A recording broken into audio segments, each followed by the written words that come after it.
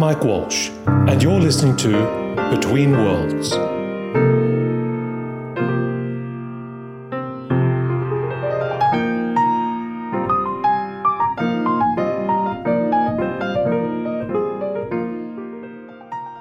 I have to say I was intrigued walking in, seeing the graveyard of analog books.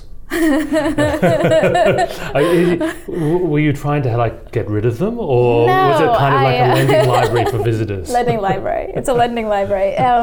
I think there's quite a lot of avid readers in our firm who still like physical books. So I mean, I didn't see too many Game of Thrones. It was more kind of Flash Boys. Yeah. It's more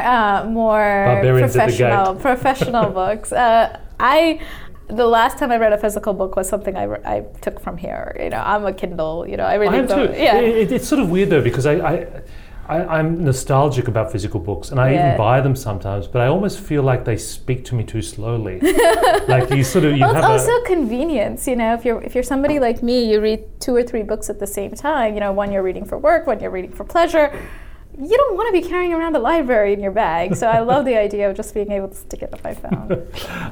I'm having a cup of tea, herbal, with Ramya Joseph, who is the founder of Pefin, which is the world's first financial artificial intelligence for advice. Yeah, that's for financial advice. That's right. Yeah, and I'm very glad we finally got to meet, because I've been following the company for some time, and it's one of those things that I've spent a lot of time talking to financial advisors, and they kind of fear it a bit like Skynet, like the arrival of robo-advisors coming to take their jobs and livelihood. But it's a much more interesting and complex tale, I think, as we're going to discover. Yep, absolutely. I think that financial services in general is shifting so much. From a tech perspective, from an expectations perspective, from a product model to a trust model. And there's just so much tech can offer to financial services. It's been generally one of the laggards in innovation. It's always been the dinosaur that kind of sits behind while tech takes over other areas. And I think it's very, very good that it's come to its doorstep and people have recognized the impact fintech's having on Now, it. Before you were designing financial AIs, your real passion was math. Is that right? Yeah. Your dad was big into math. My dad was big into math, and he was an engineer. He was a master's in physics, and I think from a very young age he tried to instill what I would like to call curiosity in mathematics. Right? It's not so much learning formulas and learning, theorems, but really about understanding where do you see relationships and how do people describe them in mathematical terms without using actual, formulas. And it happens at a very young age, so that you get very comfortable with mathematics. You don't fear it. And so, but a lot of the times when people ask, why did you choose AI? Why did you choose computer science? It really stems from that curiosity to solve problems. Right. He saw math as a way of solving problems. Yes, absolutely. And this is why he wouldn't let you have a calculator. Yes. So I still remember this high school calculus in the United States. You buy this TI 90. It was like $100 calculator, and I remember him telling me, I'm not buying you that calculator because you don't need a calculator to do integrals. And I remember thinking I'm going to fail every exam because I'm going to be timed with the understanding of a calculator. But it was the best decision he ever made, because at that time, you're going through high school, all your classmates are, from the US, etc. And when you go into higher studies like graduate school, you're now competing on an international platform. And the kids learning mathematics in Paris or mathematics in China are not buying $100 calculators. So when I went to graduate school, it was really interesting because of a class of about 75 students, and I'd done 2 masters, really there were like 2 American students. Everybody else was international. And actually this is interesting because there's a lot of talk now about computational thinking and the ability to solve problems with data and algorithms, but this is really the same sort of foundational skill, isn't it? Yeah. Of using a mathematical or scientific approach to break things down into smaller pieces. Yes, that's absolutely right. And it's one of those skill sets that if you learn how to break a problem down into its critical components, you're stronger as an engineer, you're stronger in any profession, right?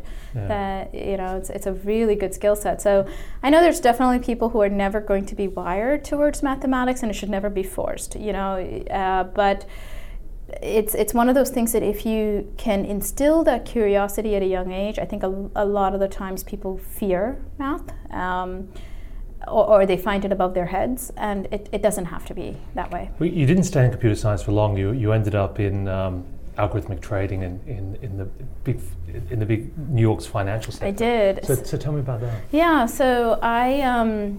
When I graduated out of computer science, I started working at IBM, but I had a fellowship from the National Science Foundation to go to graduate school, which I pushed as much as I could out by 2 years because I wasn't sure what I wanted to do. But eventually I came back to my interest in math, and I decided to pursue my master's in financial engineering and a second master's in AI and machine learning. And this was when both fields were relatively still new and not so commonplaise, right?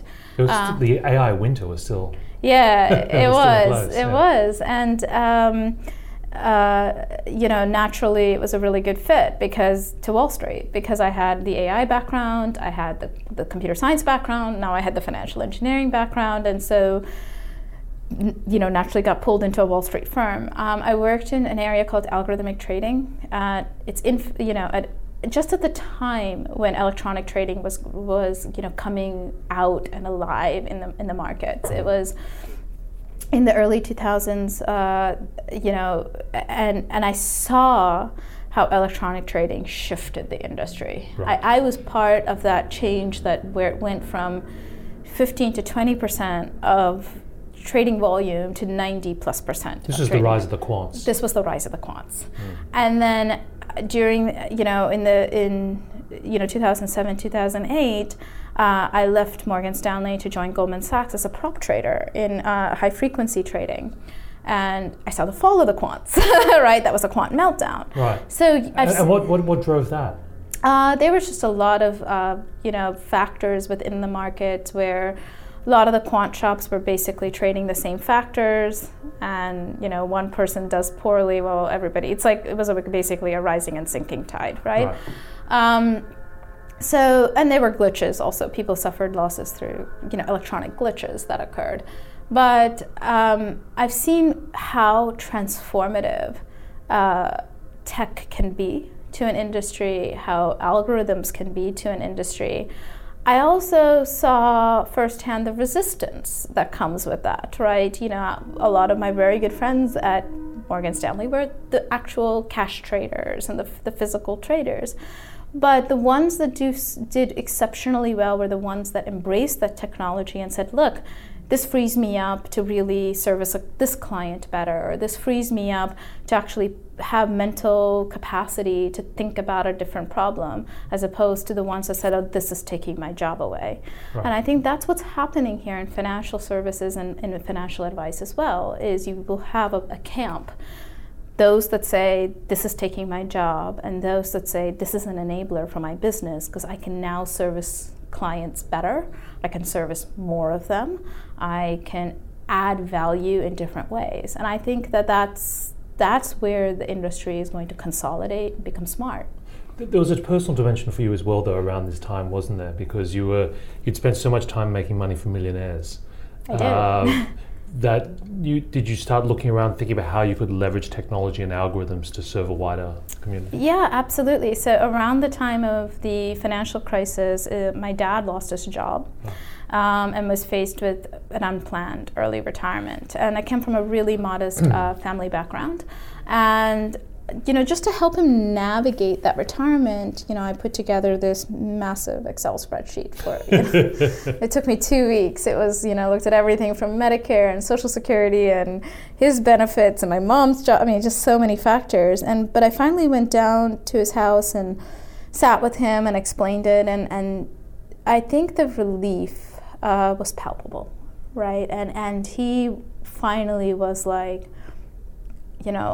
like he got it. Like it was like he got it. What question were you trying to answer through the process? I was trying to answer for him, what does he have to do in order to secure his retirement? Because he didn't expect to have to retire early. And in fact, he was 60 and he'd lost his job and he was thinking about getting another job. And I was like, you're 60 and the job market is terrible right now. Like people my age are getting laid off. So I was like, you really have to think about whether you can retire now and continue to live your life happily, right? And it required making certain sacrifices. My mom worked longer than she expected. They did, think about downsizing their home into a cheaper location in Florida so they can, have tax benefits there and things like that. But I think that he's so intelligent. My dad's a double master's, my mom's a PhD, but when it comes to their money, just the sheer volume of factors that can affect your financial outcome is mind-boggling. Yes. And the information is not there. It's not at your fingertips anyway, right? And this is something where actually high intelligence actually makes life harder. Yeah. Because you start to perceive the scale of the problem. Yes.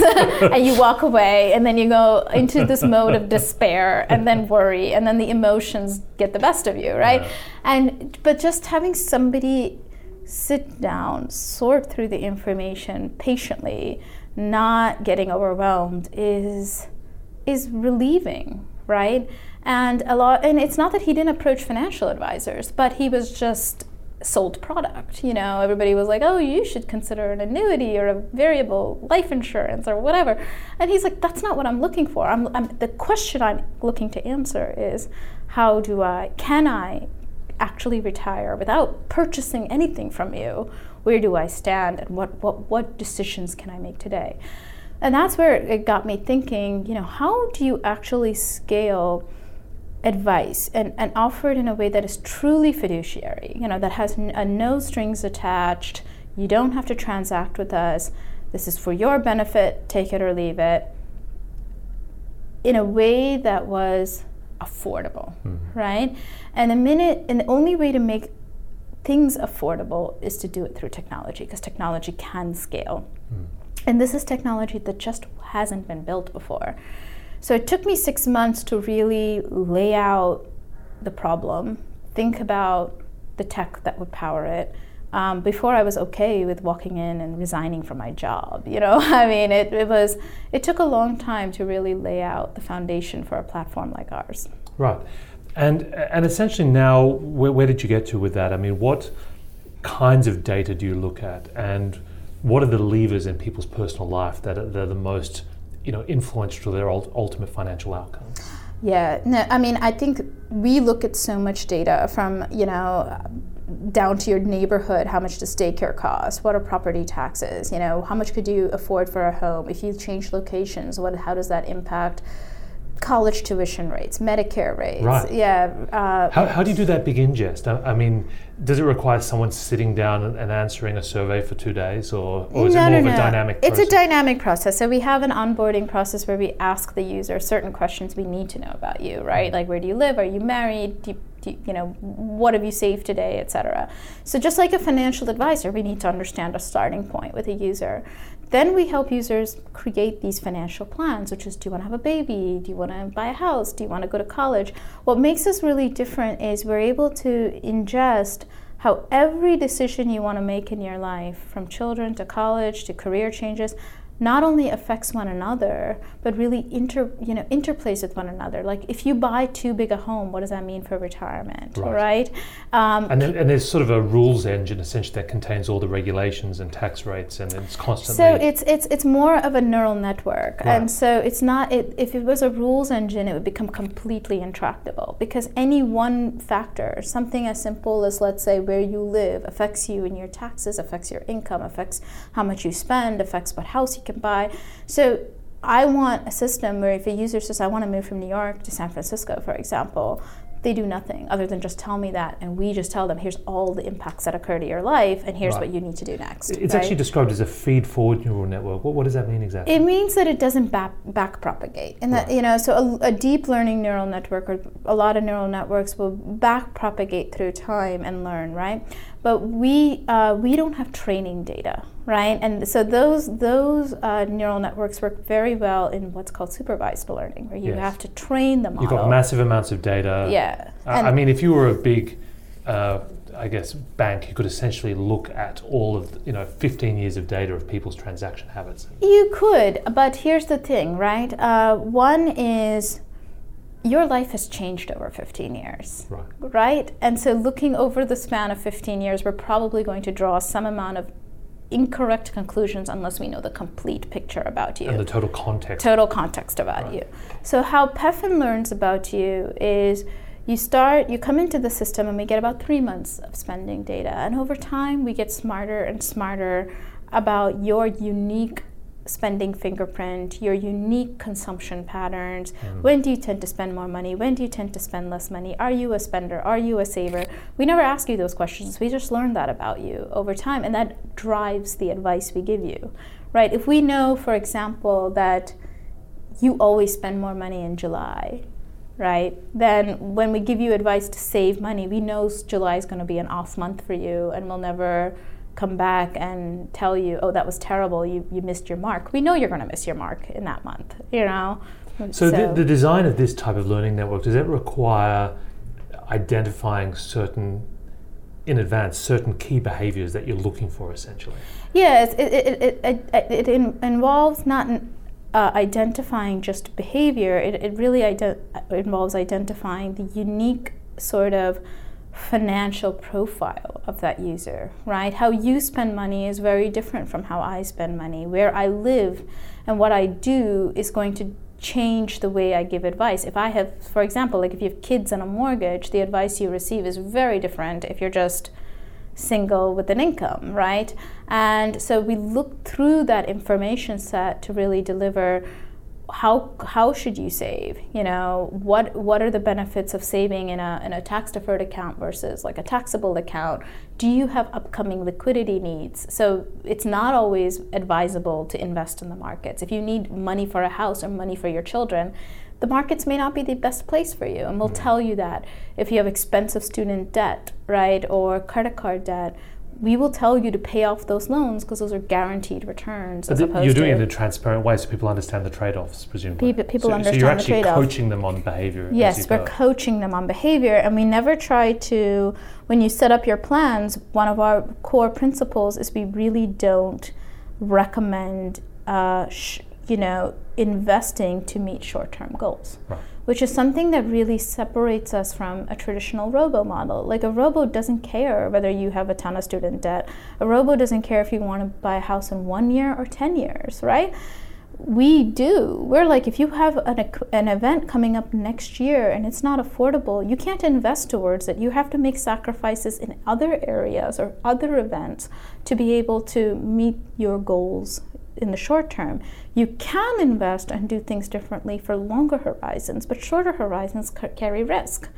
And so there's a huge trade-off between liquidity need and risk taking, and that's exactly what we manage. Even if you're a traditional financial advisor, when you look at the complexity of people's life situation, the decisions, it seems insane that any human being will ever design a financial plan in 5 years' time. Yeah. But there's still presumably a role, just like there is a role for a doctor who breaks the bad news to you. When the AI has diagnosed your tumor. Yeah. That there's a role potentially for human beings to provide an interface with the data, something like you create with the human being. Yeah, I think that there's two things, right? I don't know if humans are just an interface. I think that's part of it, but I think there's always situations, whether it's in financial services or medicine, where you're going to need human expertise, right? So let's say something like Pefin can handle 90 to 95% of your very vanilla financial situations.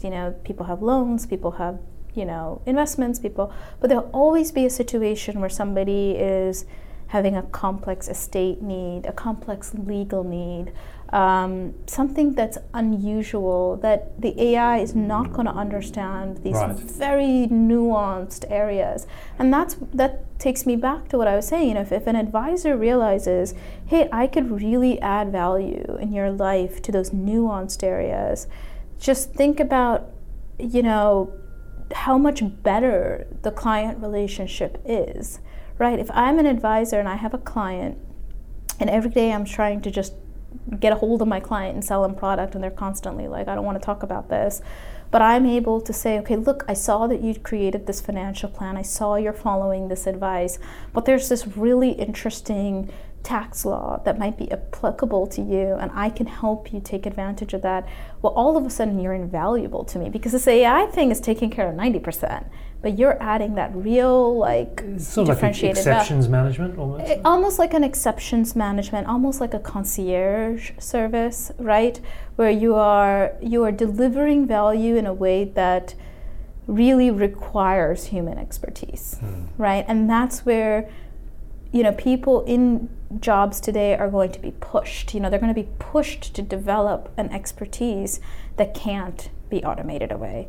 Yeah, I mean, when you think more broadly, just beyond financial services, as we automate and use AI to make more and more routine type decisions, or decisions that require massive amounts of data and complexity, where do the human beings add the most value?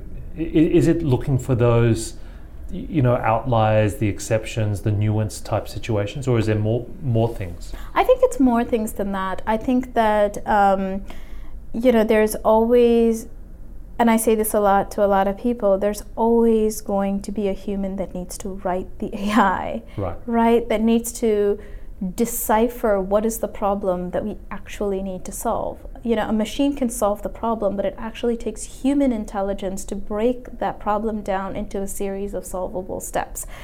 I'm not saying that AI can't get there, but we're nowhere near there, right? Yeah. Understanding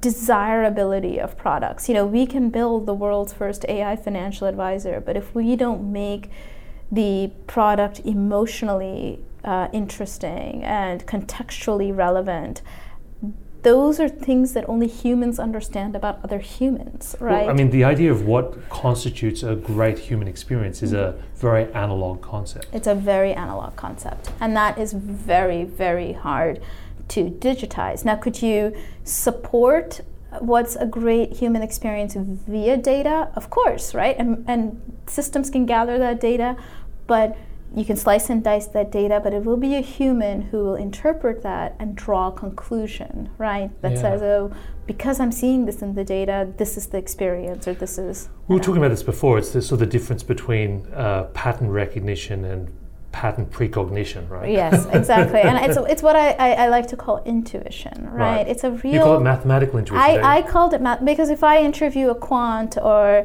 an AI, an AI engineer, I'll ask them a series of questions which I know they can solve, but then I'll always throw something their way and say, and which I know will take a very long time to solve, but I'll say, you don't have a lot of time. So what's your intuition around the situation? And, I test for that. And it's one of those things that you'll get just because humans are so contextually aware. We're able to make connections across fields. We're able to learn from mistakes in a way that AI cannot, right? And what do you mean by that? In the sense that an AI engine, if you train it, let's say, will consider an outcome as positive or negative, or probabilistically weighted one way versus another, right? Well, through the process of failure, humans learn a lot more. Think about the number of problems, like a researcher, right? The number of failures that they see in an experiment before they land on success. Each the path to failure teaches you something. Right. They're not just trying to fit the data to a model. Exactly. Right? They're trying to think at a meta level around the nature of the models themselves. That's right. That's right. And that is where humans will always add value. But it is a higher order of thinking. It isn't mechanical, right? And if we can shift our industries in a way where that capability of humans is lifted, right? And you free humans up using AI and technology to be able to really deliver value, you could end up with a much more interesting set of products and experiences and technology and so on. Well, what do you think the real source of that is? Is it our capacity to have memory, or is it almost our forgetfulness that, so we end up, looking for heuristics and connections between things? I think it is It is not. It is not just memory. Humans are, I think, very curious. We have a curiosity. Most of us want to learn. Most of us always want to get better. We don't want to stay where we are 5 years from now. We don't want it to. We want it better for our kids. We want it better for the next generation, and that's what's always inched us forward. Versus technology is a byproduct of that, right? Technology in and of itself doesn't have curiosity. And so if everything stems from this desire to solve a problem, whatever it may be, right? That is like the human element that really is difficult to replicate away. And this is often my debate with people that believe that corporations will all be replaced by, blockchain, decentralized, autonomous organizations, because they assume that you almost have this godlike ability to foresee all possible circumstances. Right. And that can all be boiled in at the time of creation, then you just set this loose. But human complexity is always adapting and evolving. We always want more. We always want more. That's exactly right. And it's, what do I say? There is no, we are such an adaptive creature, right? We are so good at understanding what it is in our environment that's super important, whether it's in tech, whether it's in medicine, and we're so good at staying focused on a problem until we're able to solve it. If you really think about the human mindset, we have research in medicine, in computer science that's ongoing for 20 years, 30 years. It never ends. And that's what really makes us very distinct from AI. If you really think about AI, it is a confluence of statistics. It is probability theory. It is mathematics, and it is computer science and operations research that have come together to create this field, right? And it's a very powerful interdisciplinary field, but it's a human that created that. Yeah. It was a combination of humans that pulled those thoughts, those processes together to create this field of study called AI. It's still going to be taught by humans. It's still going to be nurtured by humans. So if you're looking for people with mathematical intuition when you're hiring machine learning programmers, what kinds of skills do you think that non-technical people need to have, leaders in organizations? I mean, they don't need to learn how to code, presumably, or use TensorFlow, but what are the new types of, I guess, mental frameworks or questions that they need to be able to have in order to be successful in these very scale-up, data-driven environments? Yeah, I think the simplest thing is they need to view tech as an enabler and be very comfortable in bringing in people who are comfortable in tech, if they themselves are not, into making decisions. Because I think organizations are and will continue to leverage tech heavily in growing not just their products, but actually their business lines. But it's more than just being comfortable. I mean, they almost have to be the ones driving the change to almost design themselves out of their work. Basically, yeah. They have to be that okay with it, right? They have to be totally fine with saying, when does it make sense to introduce automation? When does it make sense to take this staff and say we're going to replace this part with technology? They have to become okay with that, and that's very difficult. If you're used to much more traditional businesses, and so people who've always run people-focused business, like people-heavy businesses, like, oh, we'll just staff up, now have to change and do a 360 of no, you don't. That's not the option always, to staff up. Right? Even when you guys run meetings in your organization, I mean, is it really just ruled by data, or how do you actually make decisions, like a good or bad that's decision? So interesting, because for an AI firm, we are incredibly people focused. That's why I asked. Yeah, no, I mean, we are so focused on the thoughts people bring to a meeting. There's very little data that actually drives our meetings. It's really funny. How do you make a good decision? That's a really good decision. That's a really good question. I think every decision starts with, what is the problem we're trying to solve? right? It's like, and then you weigh down, is this an important enough problem? Is this going to have a big enough impact for us to go down this path of actually trying to solve it? If we get a confirmation on that side, and a lot of that is twofold. One is if it's like a product type of problem, we may ask users, right? We actually talk to human beings. The amount of time that I spend talking to users is like way more than actually looking at analytics data, right?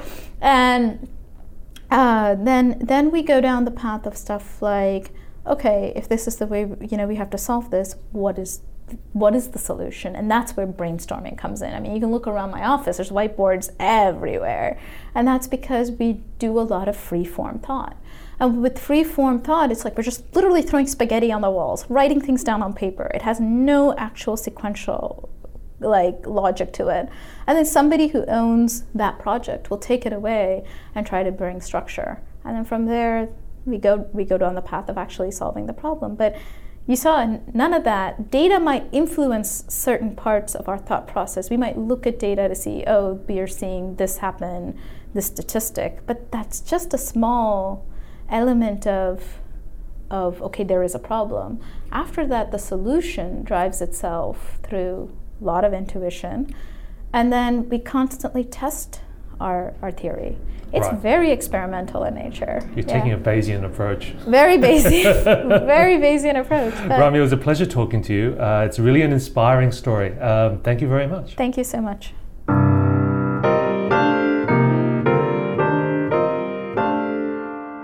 You've been listening to Between Worlds.